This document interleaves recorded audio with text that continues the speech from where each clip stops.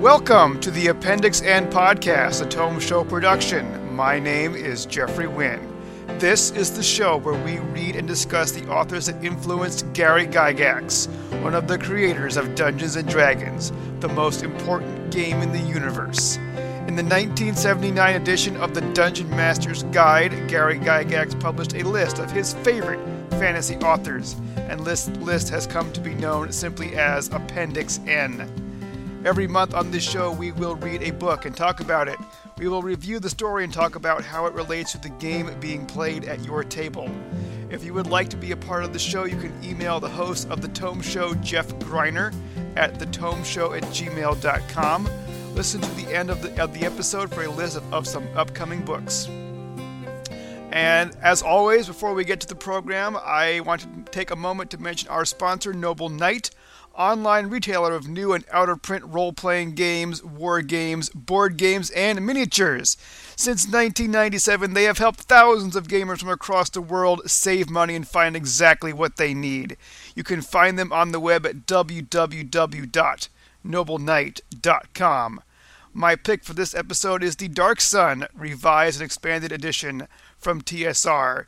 You can find it for as low as $32. Quite a deal. Wouldn't you say, Jay? Yes, I would. Every Barsoomian should own a copy of Dark Sun Revised Edition. And with me once again is my special guest, Jay Kint. Woohoo! Glad to be here. Jay Kint of internet fame and celebrity status. Okay. All two people who know me. Well, there should be thousands of people that know you now that you are on Appendix N. This is true. It's a bit like being on the Colbert Report. Yes, indeed. All right. So we are here today to discuss The Warlord of Mars, the third book in I guess it's called the Princess of Mars trilogy by Edgar Rice Burroughs. This follows on the heels of A Princess of Mars and the Gods of Mars. This book was published, it ran in the All Story from December 1913 to March 1914. So roughly, again, about a year after the previous book. And we immediately once again get back into the action. We once again pick up our hero where we left off. It's been about a year since his wife Dejah Thoris was imprisoned in the Temple of the Sun, right? By the Holy Therns, and we're not sure whether she's alive or dead. And we return to our hero creeping through the forest or jungle on the trail of two of his enemies. Yeah, well, he's initially just, I believe he's trailing Thurid, right? And then, of course, Thurid meets up with Matai Shang, or whatever his name is. Right. Thurid the black man, and Mata Shang, the white man, two important people from their respective civilizations that Carter had, shall we say, inconvenienced during the previous story. Yes, only slightly. And they apparently these two have apparently found a secret passage into Dejah Thoris's prison, and they're going to spring her early so they can get away with her, I guess. Yes, that was the plan. Okay, so this sets up these two as basically the villains of this book, Mata Shang and Thurid, and Carter basically spends the entire book chasing them and Dejah Thoris. Right. Pretty much one chase scene after another. It is pretty much one big long chase. Most of his allies, Tartarchus, Carthoris, his friend, the Red Martian captain, are pretty much absent for most of this book. It's pretty much him by himself. Well, he's got Woola with him too, but yeah, pretty much. For part of it, yeah. Even Woola goes away. True. Yeah, but did you ever see those Flash Gordon Saturday morning cartoons? I don't know, Saturday morning cartoon. I don't remember. I don't know if you remember Saturday morning cartoons or not. I remember. I had to go to. I'm Jewish, so my services inconveniently fell at the same time as Saturday morning cartoons. So I had to tape them, and then it was noon by the time we got home. So yeah, well, maybe you don't remember. There was a Flash Gordon. Actually, this was actually a plot line or a plot device followed by a number of Saturday morning cartoons. But the ones that call to memory, there were two. One was Flash Gordon, and another was I believe Thundar the Barbarian, which were both in the early '80s. And both they sound pretty pulpy. I mean, Flash Gordon was a pulp property going back to almost the time of John Carter also. So yes, and actually, what's really funny is I think I would be willing to bet money that the writers for those shows pulled their plots straight from the Warlord of Mars, because it seems like every episode dealt very similarly with how this book was written. Interesting. Yeah, which, of course, we've started off. He pursues Thurid in search of. He doesn't know exactly what he's up to, but he knows that he's no good because in the previous book he had embarrassed him. And even though Thurid seems to be on board with his rule or with his the guy he appointed reagent, which begins with an X. I can't remember. Zodar. Yeah, that's it. Zotar. He knows that he's up to no good because he keeps sneaking out. So one night he follows him, and of course he finds that he meets up with Matai Shang, they were previously sworn enemies. So the fact that they're working together doesn't point to any sort of good. Mm-hmm. It must be something nefarious that they're up to. And of course, from there it launches into, like you said, pretty much one long chase scene, which is broken up with.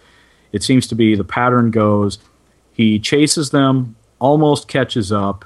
Something happens to prevent him from catching them. He manages to crash or be knocked unconscious. He makes an ally of someone local, who then he helps them. Who then they usually in some sort of combat or life-threatening situation, which he helps save them from. Yep. And then they become his ally. They somehow, through their influence, are basically able to put him back on the trail. And this happens 2-3 times during the book, which pretty much at least twice that I can think of. So okay, yeah. Let's briefly skim through the first part of this book because I really want to get to the second part of this book where we find what is at the North Pole of Mars. So all right. So chasing after these villains who, surprise, surprise, they managed to spring Dejah Thoris early. Despite Carter's most valiant attempts to kill everyone in his path to reach her side, and the first place Carter finds himself is it's not Tarth, it's a different city, but Thuvia's father, Thuvia, the princess from the last book, happens to be visiting. Correct. Well, actually, just to back up just a little bit, so the book starts on the South Pole. Right. Where the blacks, what's their names? The firstborn. The firstborn, yes. The firstborn, they live. He has set up his puppet government there. Right. And of course, exactly like you said, they spring Dejah Thoris and Thuvia and take off. And this other city, of course, is on the equator. Or thereabouts, yeah. Yeah, or thereabouts, exactly. So I don't remember exactly what it was named. I could look it up, but... it begins with a K, I thought, or maybe the ruler. Kaor, I think. Yeah, something like that. Yeah. So there's some intrigue. We learn that there's a lot of red Martians who apparently still worship the religion of the Therns and the River Iss. Despite Carter's best attempts to discredit them, and Mata Shang and Thurid are basically take refuge in this city, and Carter has to get the rulers on his side, which he's able to do rather quickly. Through Well, basically a lot of chest pounding and yelling until he gets someone to listen to him. well, he, if I recall correctly, he was it the ruler himself or one of his henchmen was on the road, and John Carter was there too. And John Carter gets attacked by this vicious monster, and it's something that's supposed to be, he is able to vanquish it with Woola's help. And this knight comes down this road. He's kind of like a road warden or something like that. Right.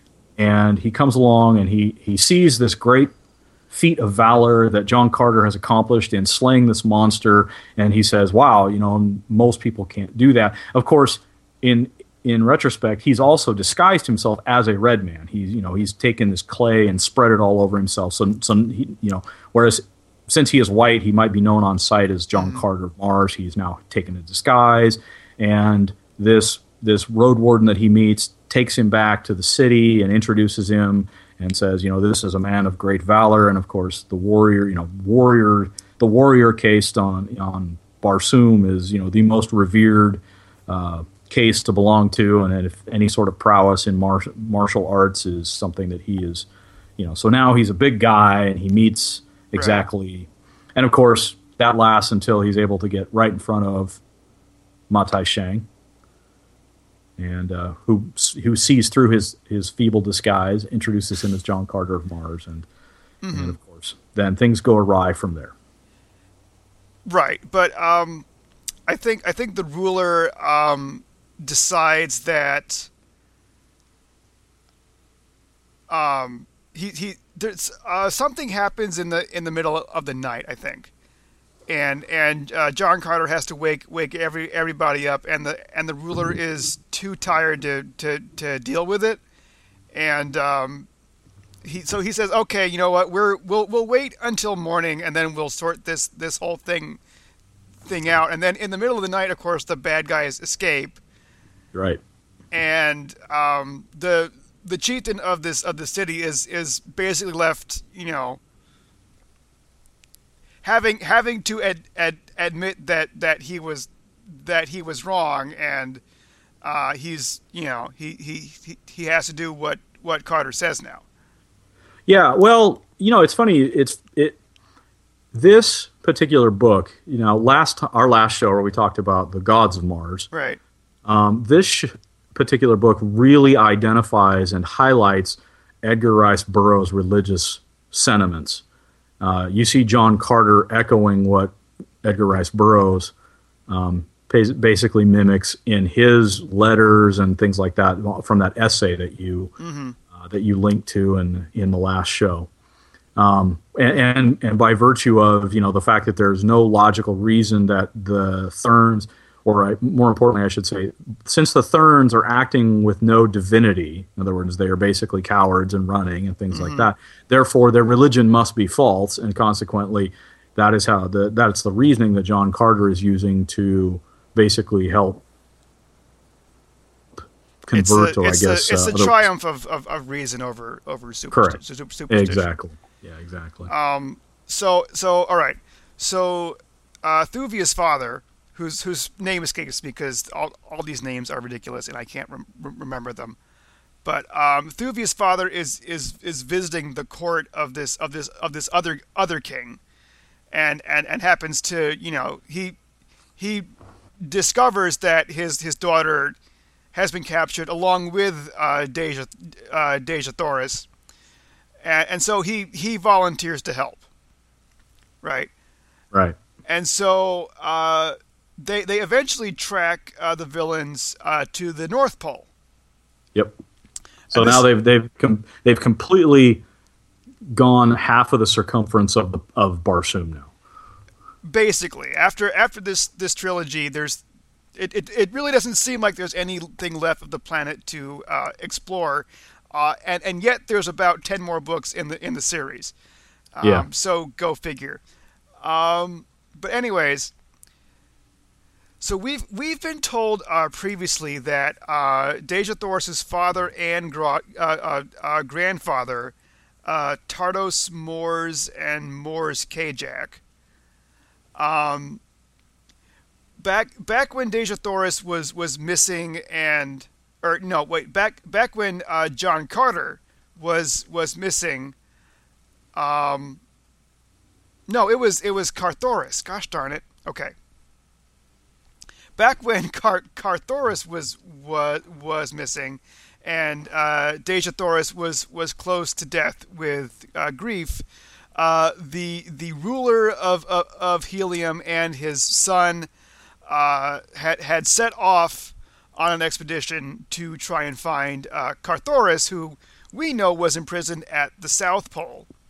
But that expedition set out, and those two people have not been found since. Along with their entire retinue, which we can assume is like ships and ships of red Martians. Right. So in this book, we discover, well, they've been at the North Pole this entire time. And what is at the North Pole is literally a pole. That's true. That is true. Pretty much a magnetic pole that apparently traps any ship that sails over the mountains that ring the Arctic Circle. And there is yet another civilization up here called the Yellow Men. Yep. Or I think they're also called the Okarians, right? I think that might just be one of their cities. Okar. Yeah, I think Okarians would be right.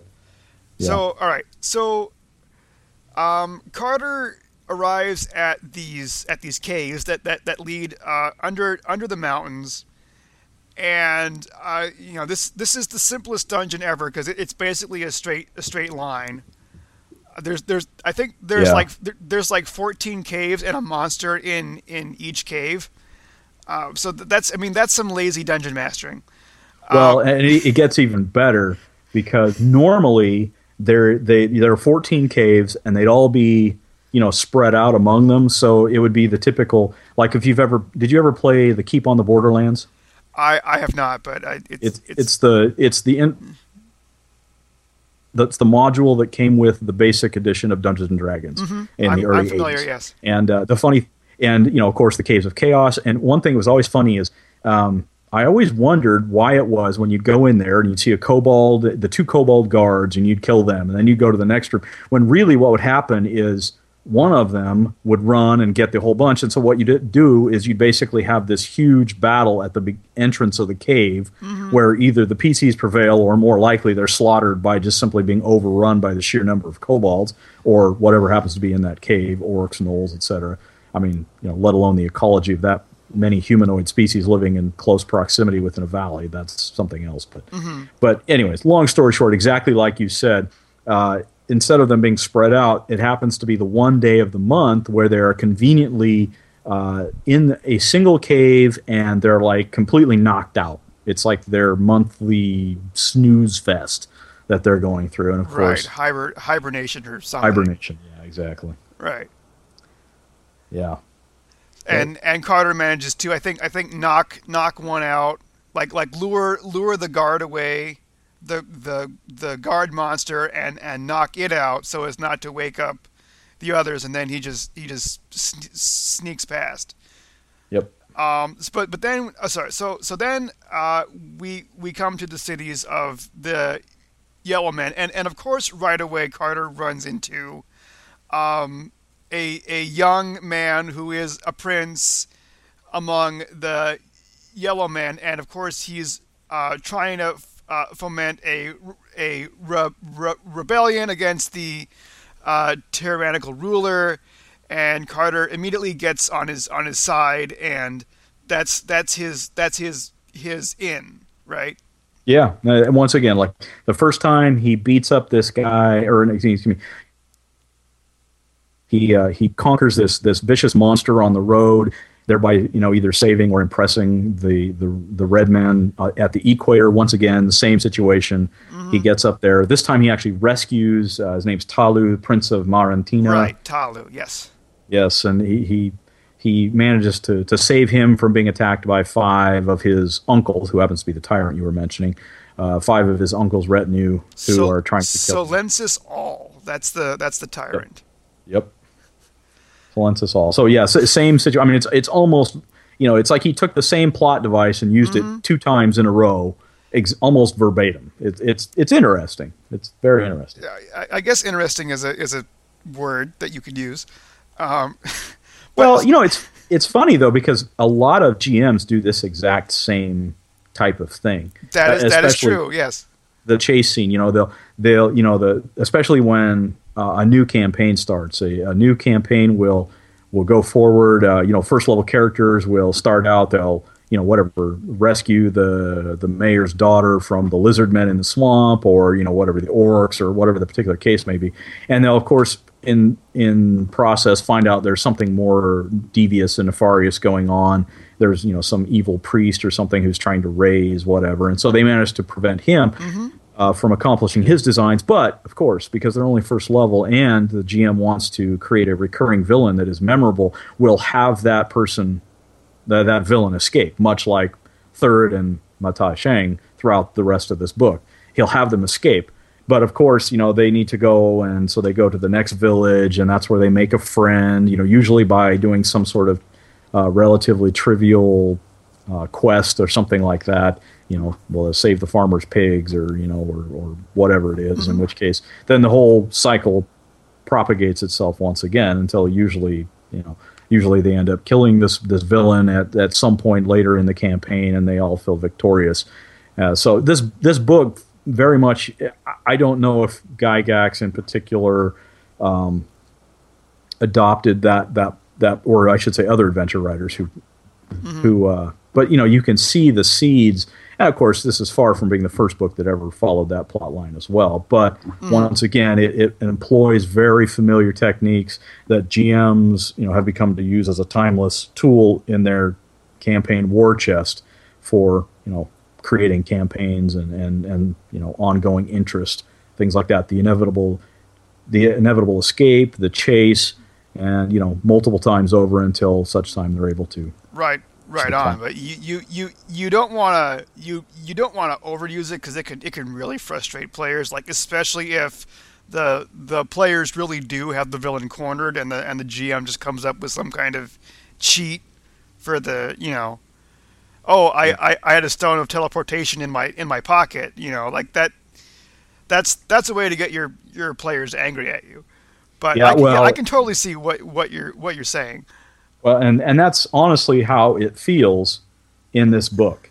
It feels like he should have had them, right. And then like one time the flyer breaks down for some reason. I think they managed to booby trap it, or somehow disengage it, and he's like right on their tails. And and another time he's what is it? He manages to kind of crazy. He's sneaking up on them, and at that exact moment, Third happens to turn and see him, and he rushes over to the edge that he's trying to climb up with his tower and kicks him in the face. Of course, he must have like this miraculous dexterity saving throw, because he doesn't plummet to his death, but he only manages to fall a few feet, and then he manages to see where they're escaping, etc. Right. So back to these yellow men. All right. So these guys are described as being yellow like a lemon. Yeah, I love it. I was like, they are bright yellow, and they've got big black beards, which I don't remember if any of the other races on Mars are described as being bearded or not. But Burroughs takes definitely describes the yellow men as being bearded. It's so like I'm of course wondering if these are supposed to be like a parody of some type of Mongolian, Asian stereotype, of course Asians are not yellow like a lemon, but Well, that's funny you mentioned that. In fact, I kind of wonder. I wonder because characteristically, and I'm saying characteristically or stereotypically, Asians, and at least in my experience, they don't grow full beards. They have facial hair, or at least but the male. If you remember, like at this time, especially around World War II, which was much later, Asians were often characterized as being these monstrous, almost like orcs, right? They had these big Fu Manchu mustaches, I think of Ming the Merciless from Flash Gordon. Just what you were talking about. They had distinctive like mustaches and perhaps facial chin hair, but they didn't have full beards like neck beards and things like that. And at least from the way this one was described, I kind of got these. They're almost like neon yellow with these big black bushy beards, which I don't.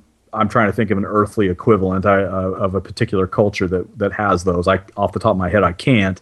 But it almost. I wonder if he took pains to say, these are yellow men, but they're not quote unquote yellow men as we we pick. Instead, they are truly yellow, as in lemon with big black beards, because that is certainly not opposite of what yellow, quote unquote, yellow people in our cultures have. But I'm wondering if he's starting to, he's like, well, I've been using these red men, and obviously, that kind of has connotations for Native Americans, and so I'm going to try and create these.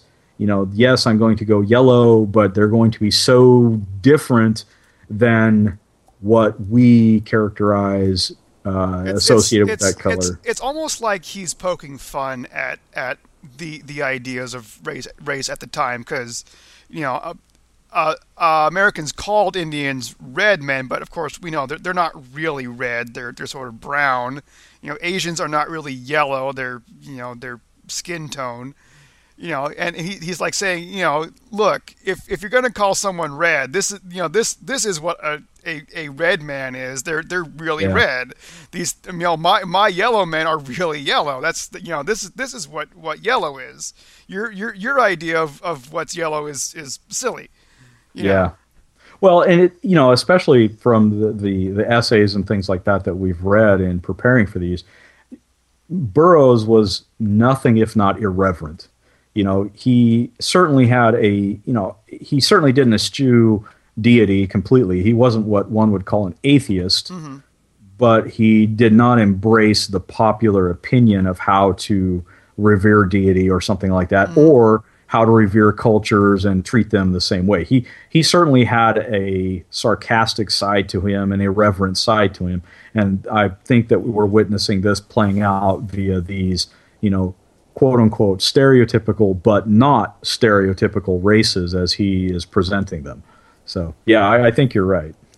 Okay. So, Carter is not long among the Yellow Men before he is once again captured. Dun, dun, dun. So I brought this up last time. My sort of notion that Carter does not do well in prison or in the dark, and in this story he's cast into a 100-foot deep pit with glass walls on every side, and how he doesn't completely shatter all of his bones, I'm not quite sure, because 100 feet is a long ways to fall. In Dungeons & Dragons, that would be 10d6 damage. Yeah, well, I mean, once again, the inconsistencies of how he applies Carter's inhuman, or I should say, in Barsoomian strength due to his earth gravity. He's very inconsistent about how he applies those. And once again, you are correct in saying that he, this is 100-foot. I did enjoy this, though. I thought this was, at least compared to every other trap or pit or prison or something like that. Why don't you describe this death trap then? Well, and this is interesting because I thought this was I was like, wow, I could use this in a D&D game. Because this one is psychological rather than being, a physical threat with, a monster or something like that, or a physical threat of, just sheer deprivation of, food or something like that. This particular trap is called the Pit of Plenty. Right. And so why don't go ahead and explain what happens to him in this pit? Okay, so he's lying there, among the glass, and a light comes on, and he can see food, right? And I even have the passage here. To my amazement, I found the sides of the pit that I had thought smooth, lined with shelves upon which were the most delicious viands and liquid refreshments that Okar afforded. And with an exclamation of delight, I sprang forward to partake of some of the food, but ere I ever reached it, the light was extinguished, and though I groped my way about the chamber, my hands came in contact with nothing beside the smooth, hard wall. So, like, he can see food, but he can't get to it. And for a while, he can't even figure out that there's glass between him and the food. Like, he just knows that he can't touch it. You can't touch this. Yeah. And they do that a couple times before he just stops rising to the bait. But and it's amazing how quickly it's amazing how quickly Carter just loses his mind when he's in a trap like this. Later on, he describes himself as having the hunger madness of a wild beast, right? So I went back and I actually pulled quotes from the other times when Carter's been in prison, right? Right. Way back in A Princess of Mars when he's imprisoned by the Warhoons, and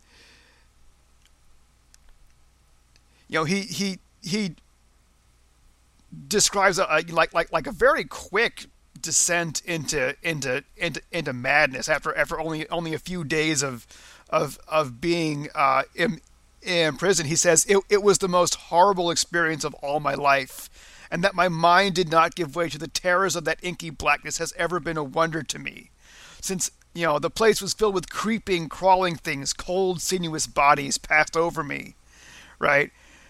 He describes his jailer coming to bring him food, and he says, with the cunning of a madman, I backed into the far corner of my cell as he's plotting to strangle this guy with his chain. When he finally springs on him, he says, laughing and chattering like the idiot I was fast becoming, I fell upon his prostrate form. And this is all in the space of a couple paragraphs. He goes from being the mighty warrior to being a gibbering idiot. Right, and this was that particular passage is from The Gods of Mars, right? When he's stuck in. That's from A Princess of Mars. Okay. That's the first book. Okay. Well, there is some contrast to that. In The Warlord of Mars, he at least remains composed and kind of, they're trying to psychologically torture him, and he basically says, I'm not going to fall for that. He eventually, after a couple days of trying to chase down this food, he falls for it quite a few times. He does. He falls for it quite a few times, but after that, he sort of assumes this Zen-like calm, or at least, something like that, and manages to avoid their taunts, I guess you might say. Though, I will point out, it's funny, didn't it say he was 9 days in the pit? Yeah, nine days without food, and then one of his allies, an agent of Prince Talu, slips him some food pills, which he assumes are poison, right? He assumes his captors have at last tired of him and given him way out. So he eats them, saying, in his head, Deja Thoris, now I die for you, right, or something like that. Which of course he doesn't die. It's right, but anyways.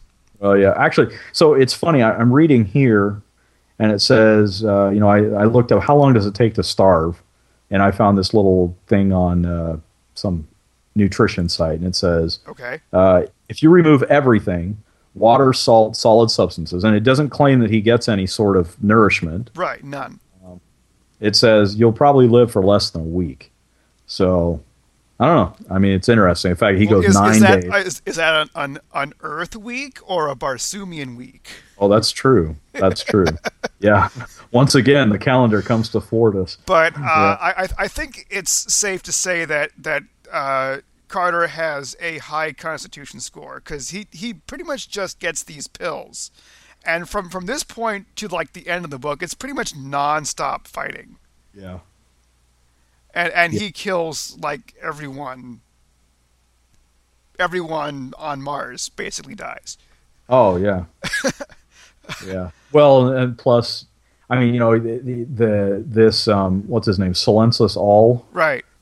He pretty much goes rampaging through his guard and things like that as because of course, like everyone on Mars, Silencis All wants to marry Deja Thoris. Exactly. And the moment you lay eyes upon Deja Thoris, that's you're pretty much dead, because Carter's going to kill you at some point. She must have like a charm person spell cast on. She must have like this permanent charm person that she exudes, because Thurid and Matai Shang and Silencis All and all these. Of course, you could say the same for John Carter, because obviously every woman he meets wants to falls in love with him. So absolutely, they're the perfect couple for each other, because everybody wants to love them. So they're like, well, since obviously no one else is worthy of us, we are worthy of each other. Clearly. So Carter escapes following his allies' secret and encoded messages, right? And he eventually comes to the throne room of Silencis All, where I believe he engages in battle single-handedly against about 50 enemies or so. And I think at earlier he manages to find and rescue Tardos Mors and Mors Kajak, who despite being the rulers of Helium, I think get almost no lines in this entire book or the entire series. Have we ever heard them speak?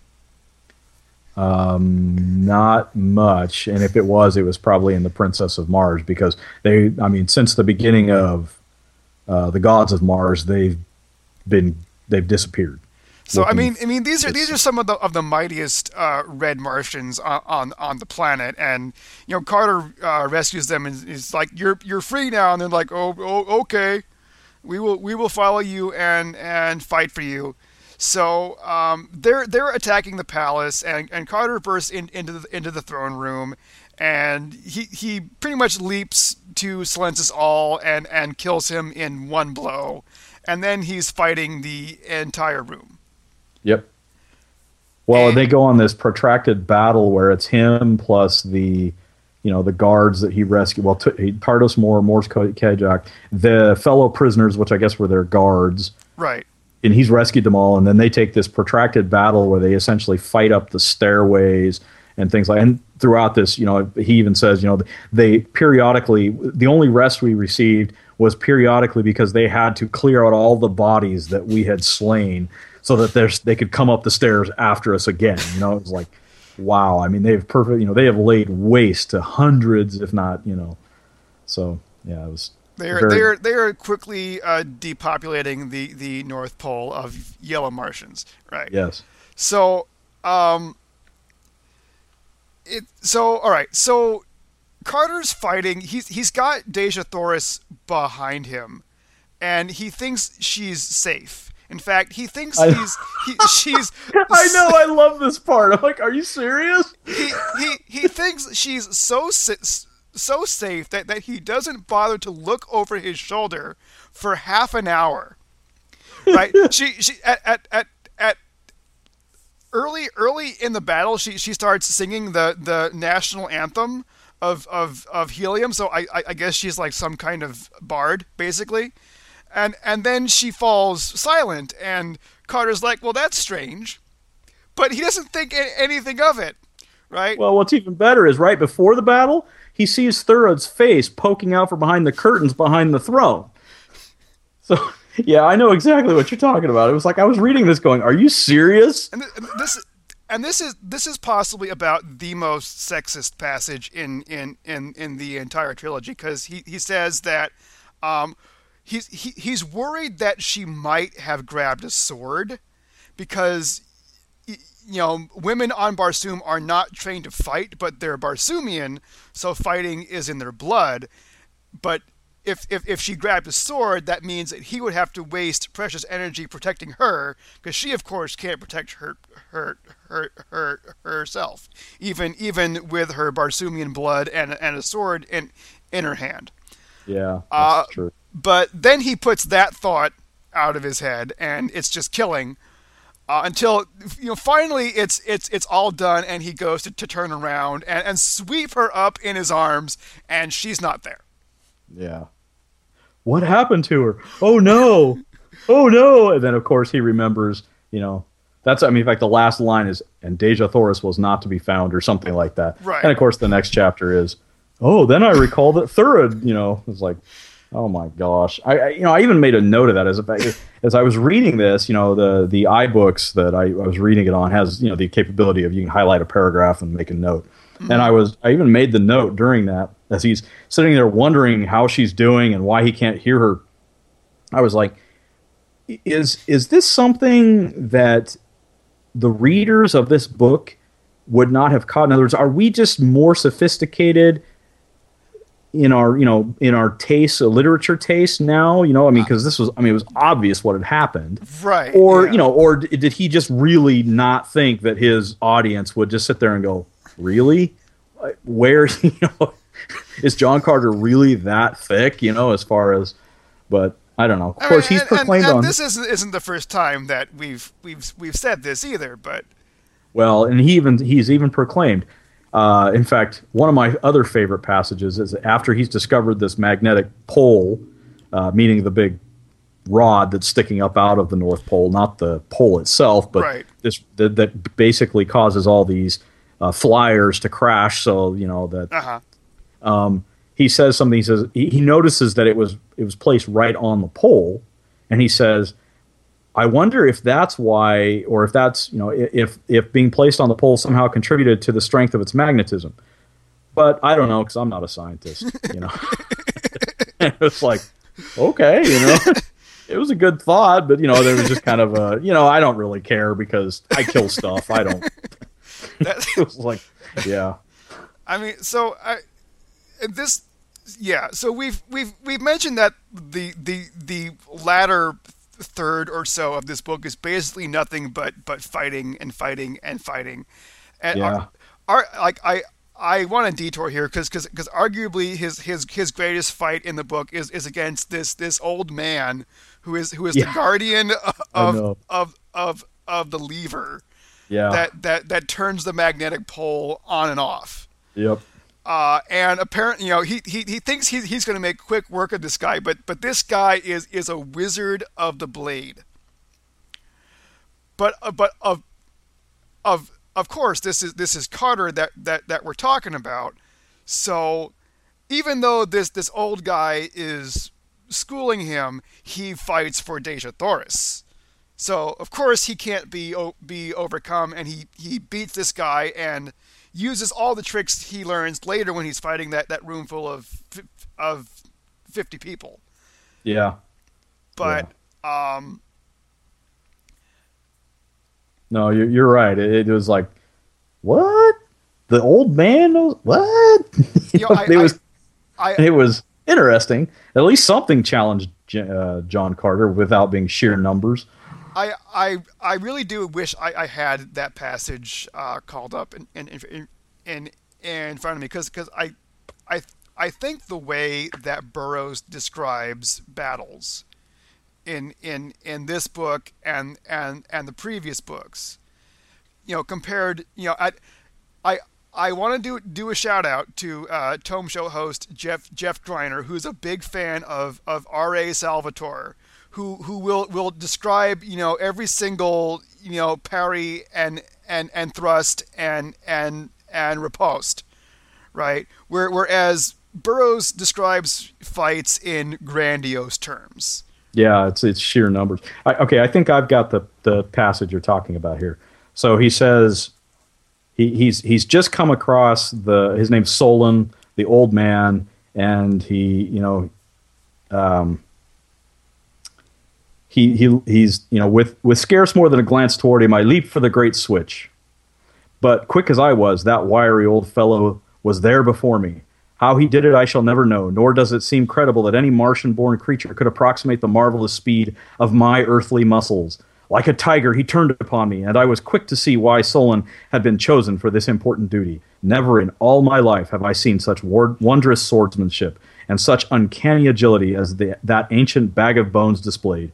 He was in 40 places at the same time, and before I had half a chance to awaken to my danger, he was like to have made a monkey of me, and a dead monkey at that. It is strange how new and unexpected conditions bring out unguessed ability to meet them.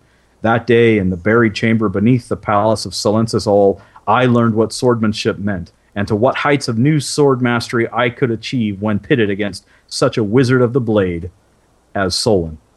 And then it goes on to, But yeah, I mean, like you like it sounds far more amazing than he thrust at me, I parried, and then I shoved my sword back at him, which is what you get in all the Forgotten Realms books that I've been reading, for the Tome Show Book Club, where you can also hear my voice. I look forward to it. So yeah, and I hope that you listening at home agree. He's very abstract about it, but you kind of get this.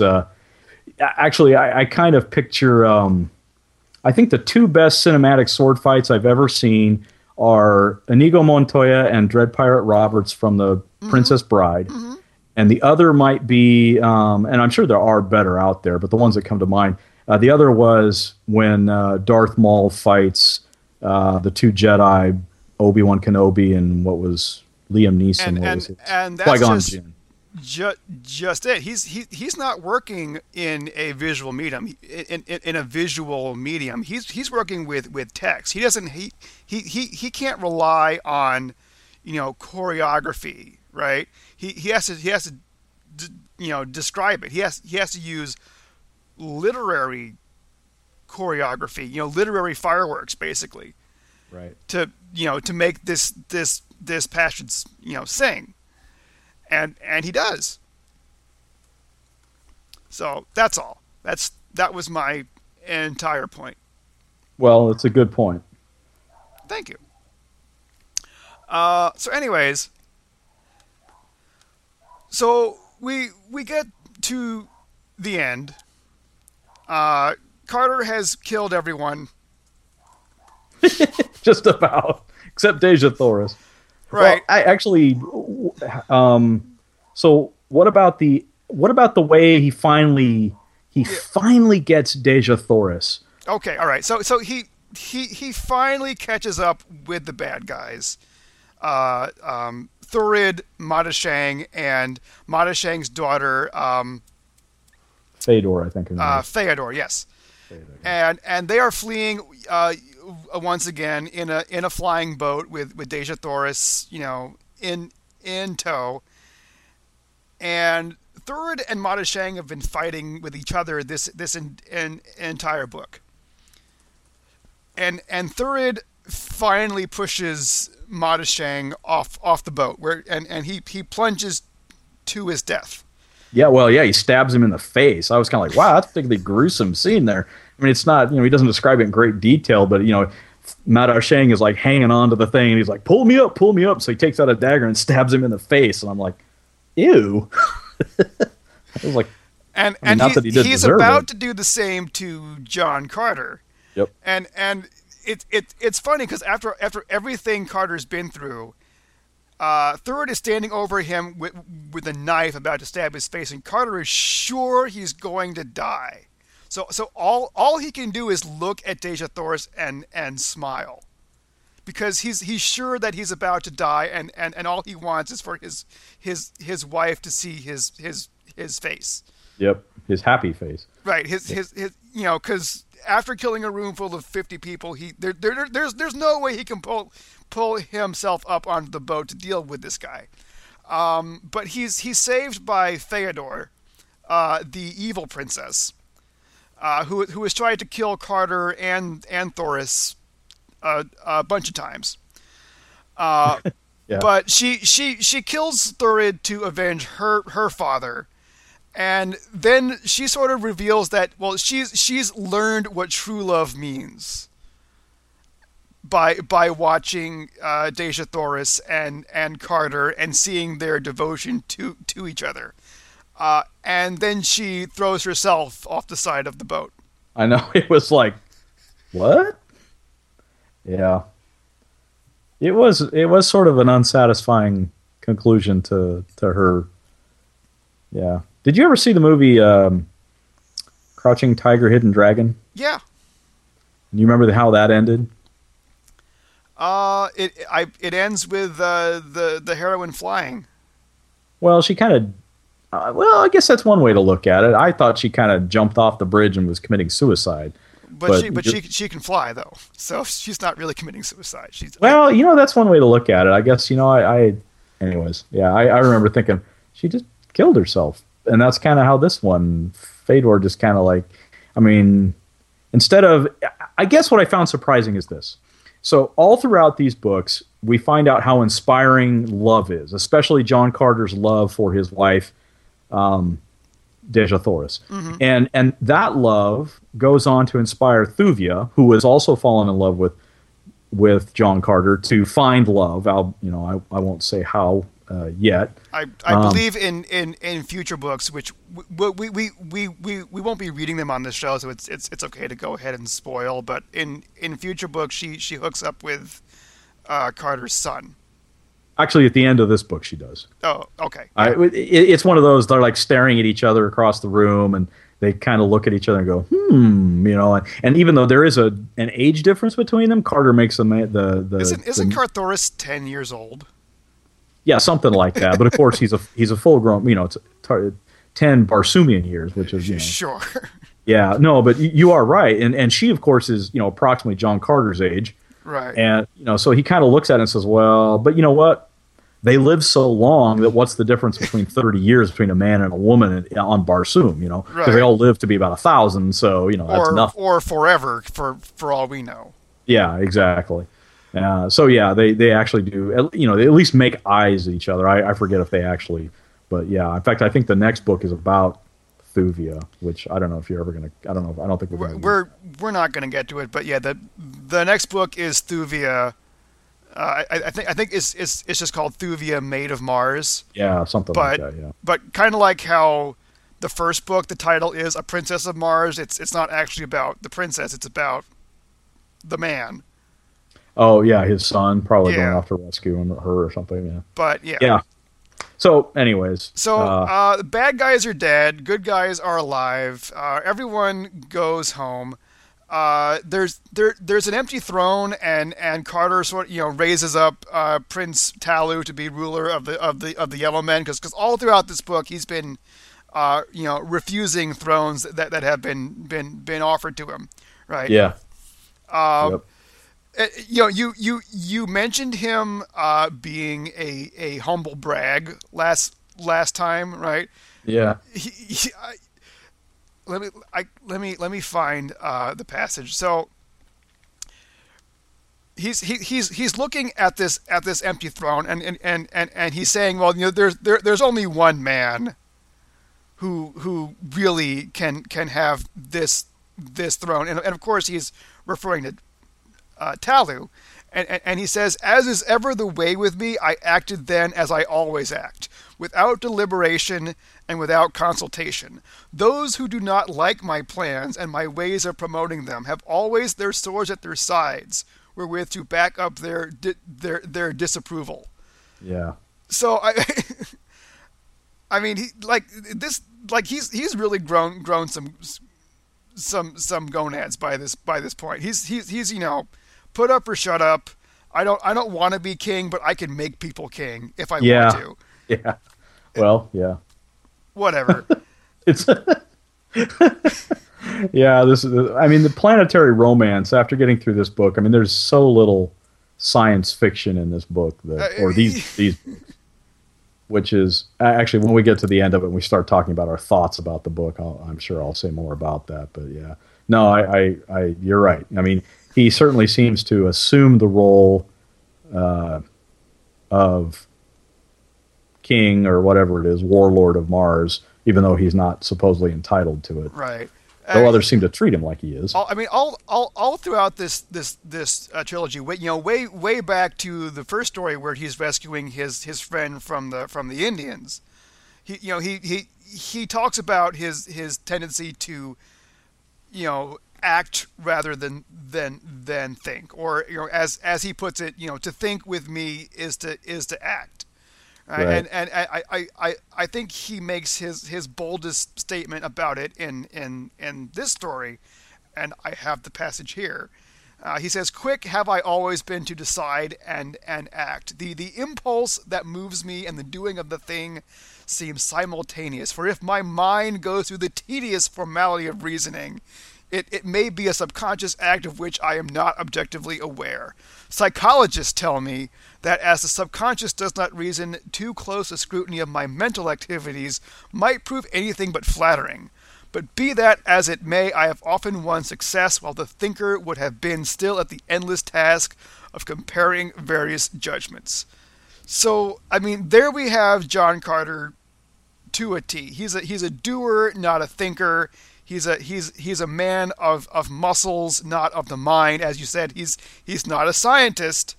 Yeah. Which is actually funny because he's managed to discredit the entire religion of of a planet through reason. But he's definitely, as you described. His weaknesses are being in the dark and being in prison. Yeah. But at the end of this whole series, he is finally officially made what's the Kajak of Kajaks? Jednak of Jedaks. Jednak, right? Jednak of Jedaks, King of Kings, if you will, which I believe, Jay, is a title given to Jesus Christ. Yeah. And John Carter's initials, as we've previously stated, are JC. Yeah. And he has cast down, false gods in this story. So. Well, and plus, actually, it's even better because he ends, and they the whole place where this big ceremony takes place is on the throne of righteousness at the temple, or the Isle of Hope, in the temple. The Temple of Reward, I think. I thought it was the Temple of Righteousness or something. Maybe you're right. I don't know. But no, I think it's the Temple of Reward. Yeah. Or Judgment or something. I don't remember. Yeah. But yeah. Basically all the good guys who are left alive gather in this temple and say, "John Carter, you have killed the most people. You've reached 1,000 points. You get an extra life." And yeah, exactly. And hey, what do you know? The princess is in this castle. you have the high score, sir. You are the ruler of us all. Yeah. You are the champion, my friend. Yeah. Pretty much. Especially after another one bite the dust. and it all ends with a kiss. Yeah, very cinematic. I was like, okay, I could see that being a movie. Yeah, it was interesting. It was rather abrupt, as you said, but it ends with a kiss. and that's it. That's a trilogy. You know, we know that the series does go on for books and books and books, but it really seems like these three stories make up the core of what is Barsoom. Well, does John Carter ever does he ever take the principal role in any of the books later on? I have no idea. It's you know what? I'm going to put this to the listeners out there. If you are fans of the Barsoom series and you want to weigh in on this discussion, if you think there are future books that we should pay attention to, if you think it's a mistake to skip them, please write in and let me know. Or if you would like to come on the show and just offer your thoughts or a summary, we would love to have you.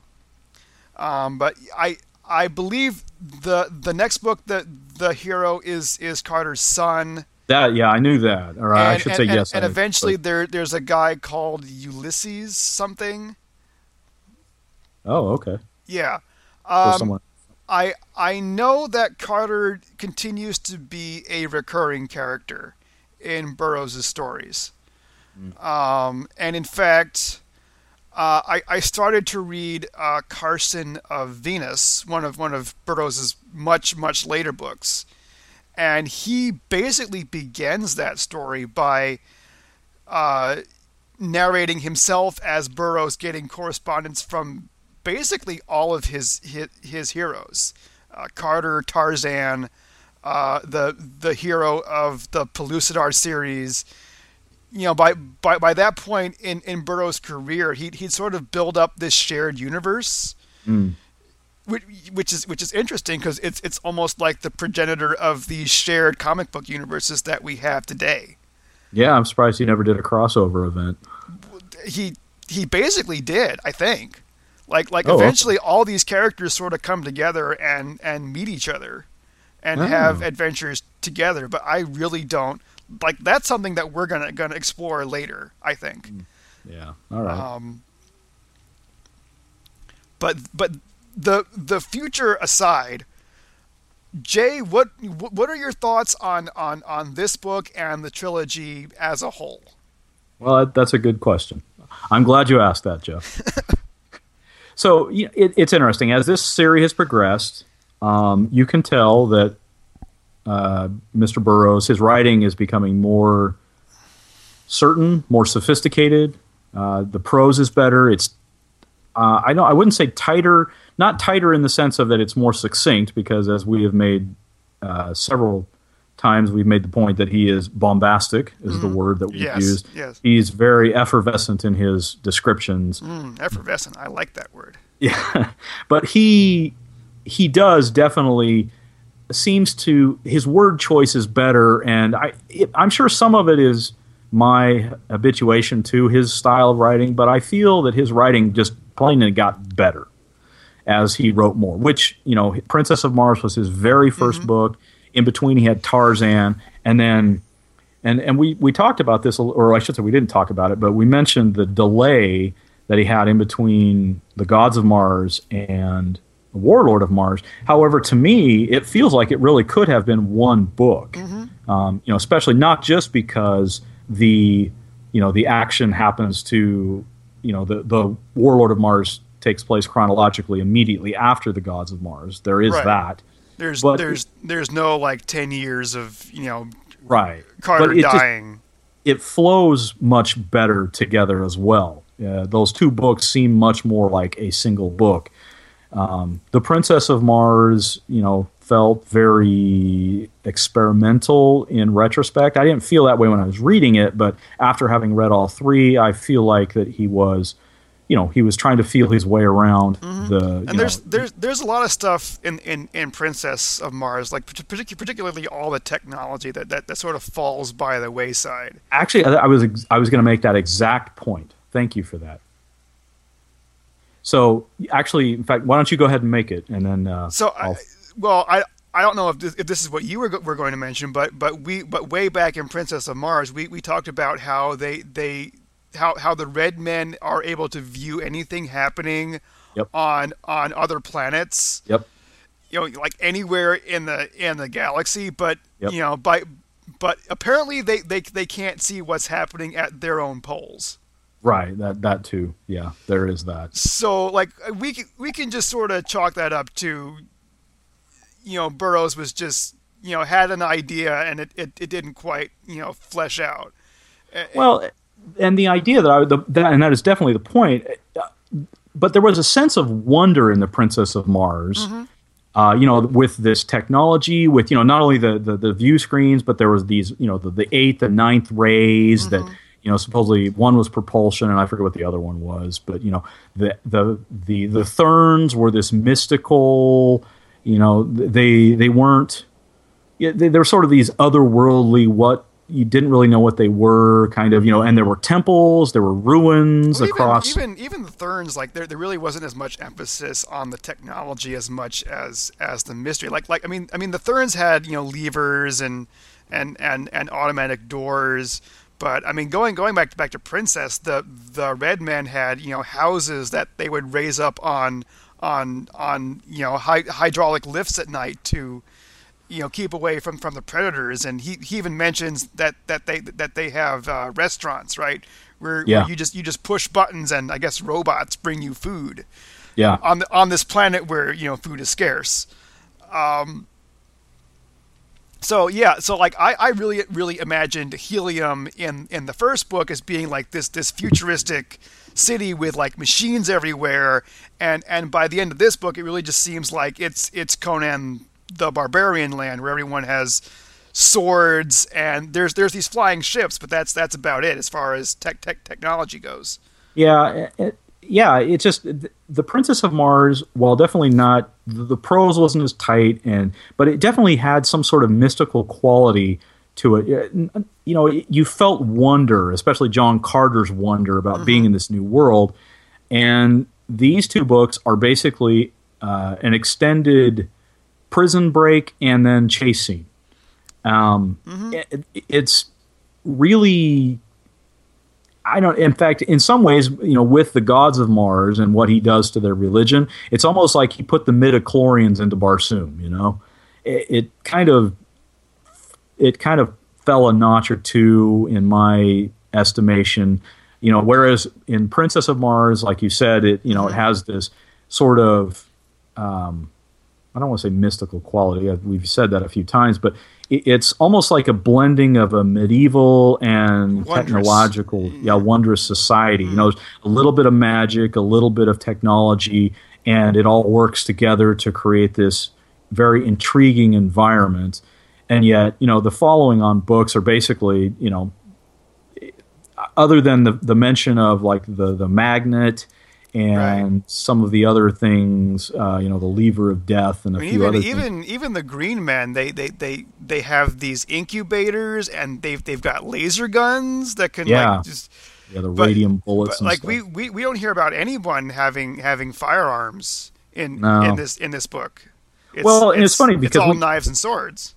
We praised him immensely for his ability to for creating a setting in the first book, and in the second and third book, it's the setting takes a complete backstep to the rest of to the plot. Well, I thought Gods expanded the setting quite a bit, introducing these new races and expanding on the religion. I thought it was fascinating. I'll give you that. It definitely was, but even then, I think the focus was more on the characters and the plot rather than the setting, which is not bad. I mean, but it's just not really his forte, because the plot was rather mundane and the characters are rather one-dimensional, as we've talked about. Yep.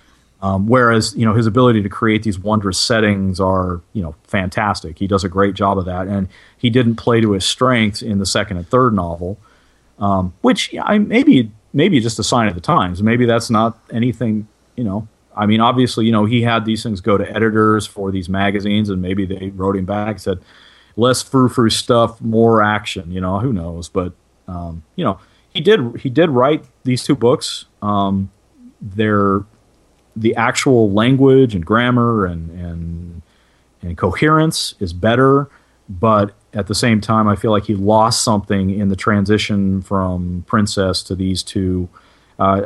You're right, and especially in the first half of Gods of Mars, when he expands on, you get the Therns and the Firstborn. I love the plot device where the Firstborn are actually using the Therns, who are then using everybody else on the planet. I thought that was a very duplicitous trick that, and it was a neat plot device that he used. And then in this book, we discover the Yellow Men, and they're probably like the least interesting race. Well, they're certainly not the most fleshed out. I mean, they're just, he doesn't really give them due time to really to develop them. Their entire scheme is they have a magnet, and anyone who tries to discover them gets sucked in by the magnet. Right, and they're the foil at the North Pole because he's already gone. He's taking this geographical trip from south to equator to north, and they're the foil at the North Pole for him to basically knock down like a bunch of slaughtered dominoes so that he can rescue his princess. Mm-hmm. Yeah. So I don't know, good and bad. He's progressed, I think, but at the same time, he took a step back. What do you think? I think Gods was sort of the apex of this series, like especially as you mentioned the early half where he's exploring the Valley Door, and there's these weird plant monsters and this weird dungeon and this phony religion, right up to where he meets Queen Is or Isis. Right. I think that was the apex of the series, and this Warlord was pretty darn wearying because it was just one fight after another. It's Carter beating his chest and shouting at people to obey him. Other than, I mean, there's the moment where he's trapped in the pit of plenty. And there's that one sword fight with Solan that I thought was so well described. But other than that, there's very few moments in Warlord that stand out to me, as much as in Gods and in Princess. And I was exhausted by the end of this book. Yeah, that's a good word for it. Like, thank goodness it's finally over. He's king. There's no one left to kill. He has his princess again. Maybe we can get on and read something else now. Yeah, I exhausting is a good word for it. I was glad that it was 100 pages shorter than the other two books. I mean, even I listened to the audiobook and I was exhausted. So yeah. All right. So there we have it. I think if you listen to all of these episodes so far, you know that Barsoom is an amazing setting. I'm sure a skilled GM or even an amateur could find endless seeds for adventure.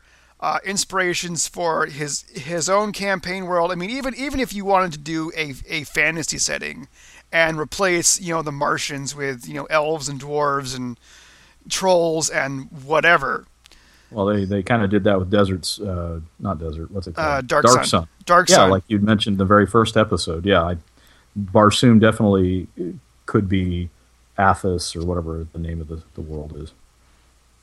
But yeah, this is an excellent example of world spanning adventure, war, love, weird religions, weird dungeons, horrible monsters. I think this series really has a lot of inspiration for dungeon masters and players, and just despite the criticisms, I would recommend it. I would too. It definitely. I mean, it goes quick. These books are super easy to read, especially compared to modern fantasy, where you get these epic world-saving series that span 10 books and come out at 2 to 3 years apart, and this series is tight. It's easy to read, and it's but free. It's free, and it's chock full of really good ideas. So okay.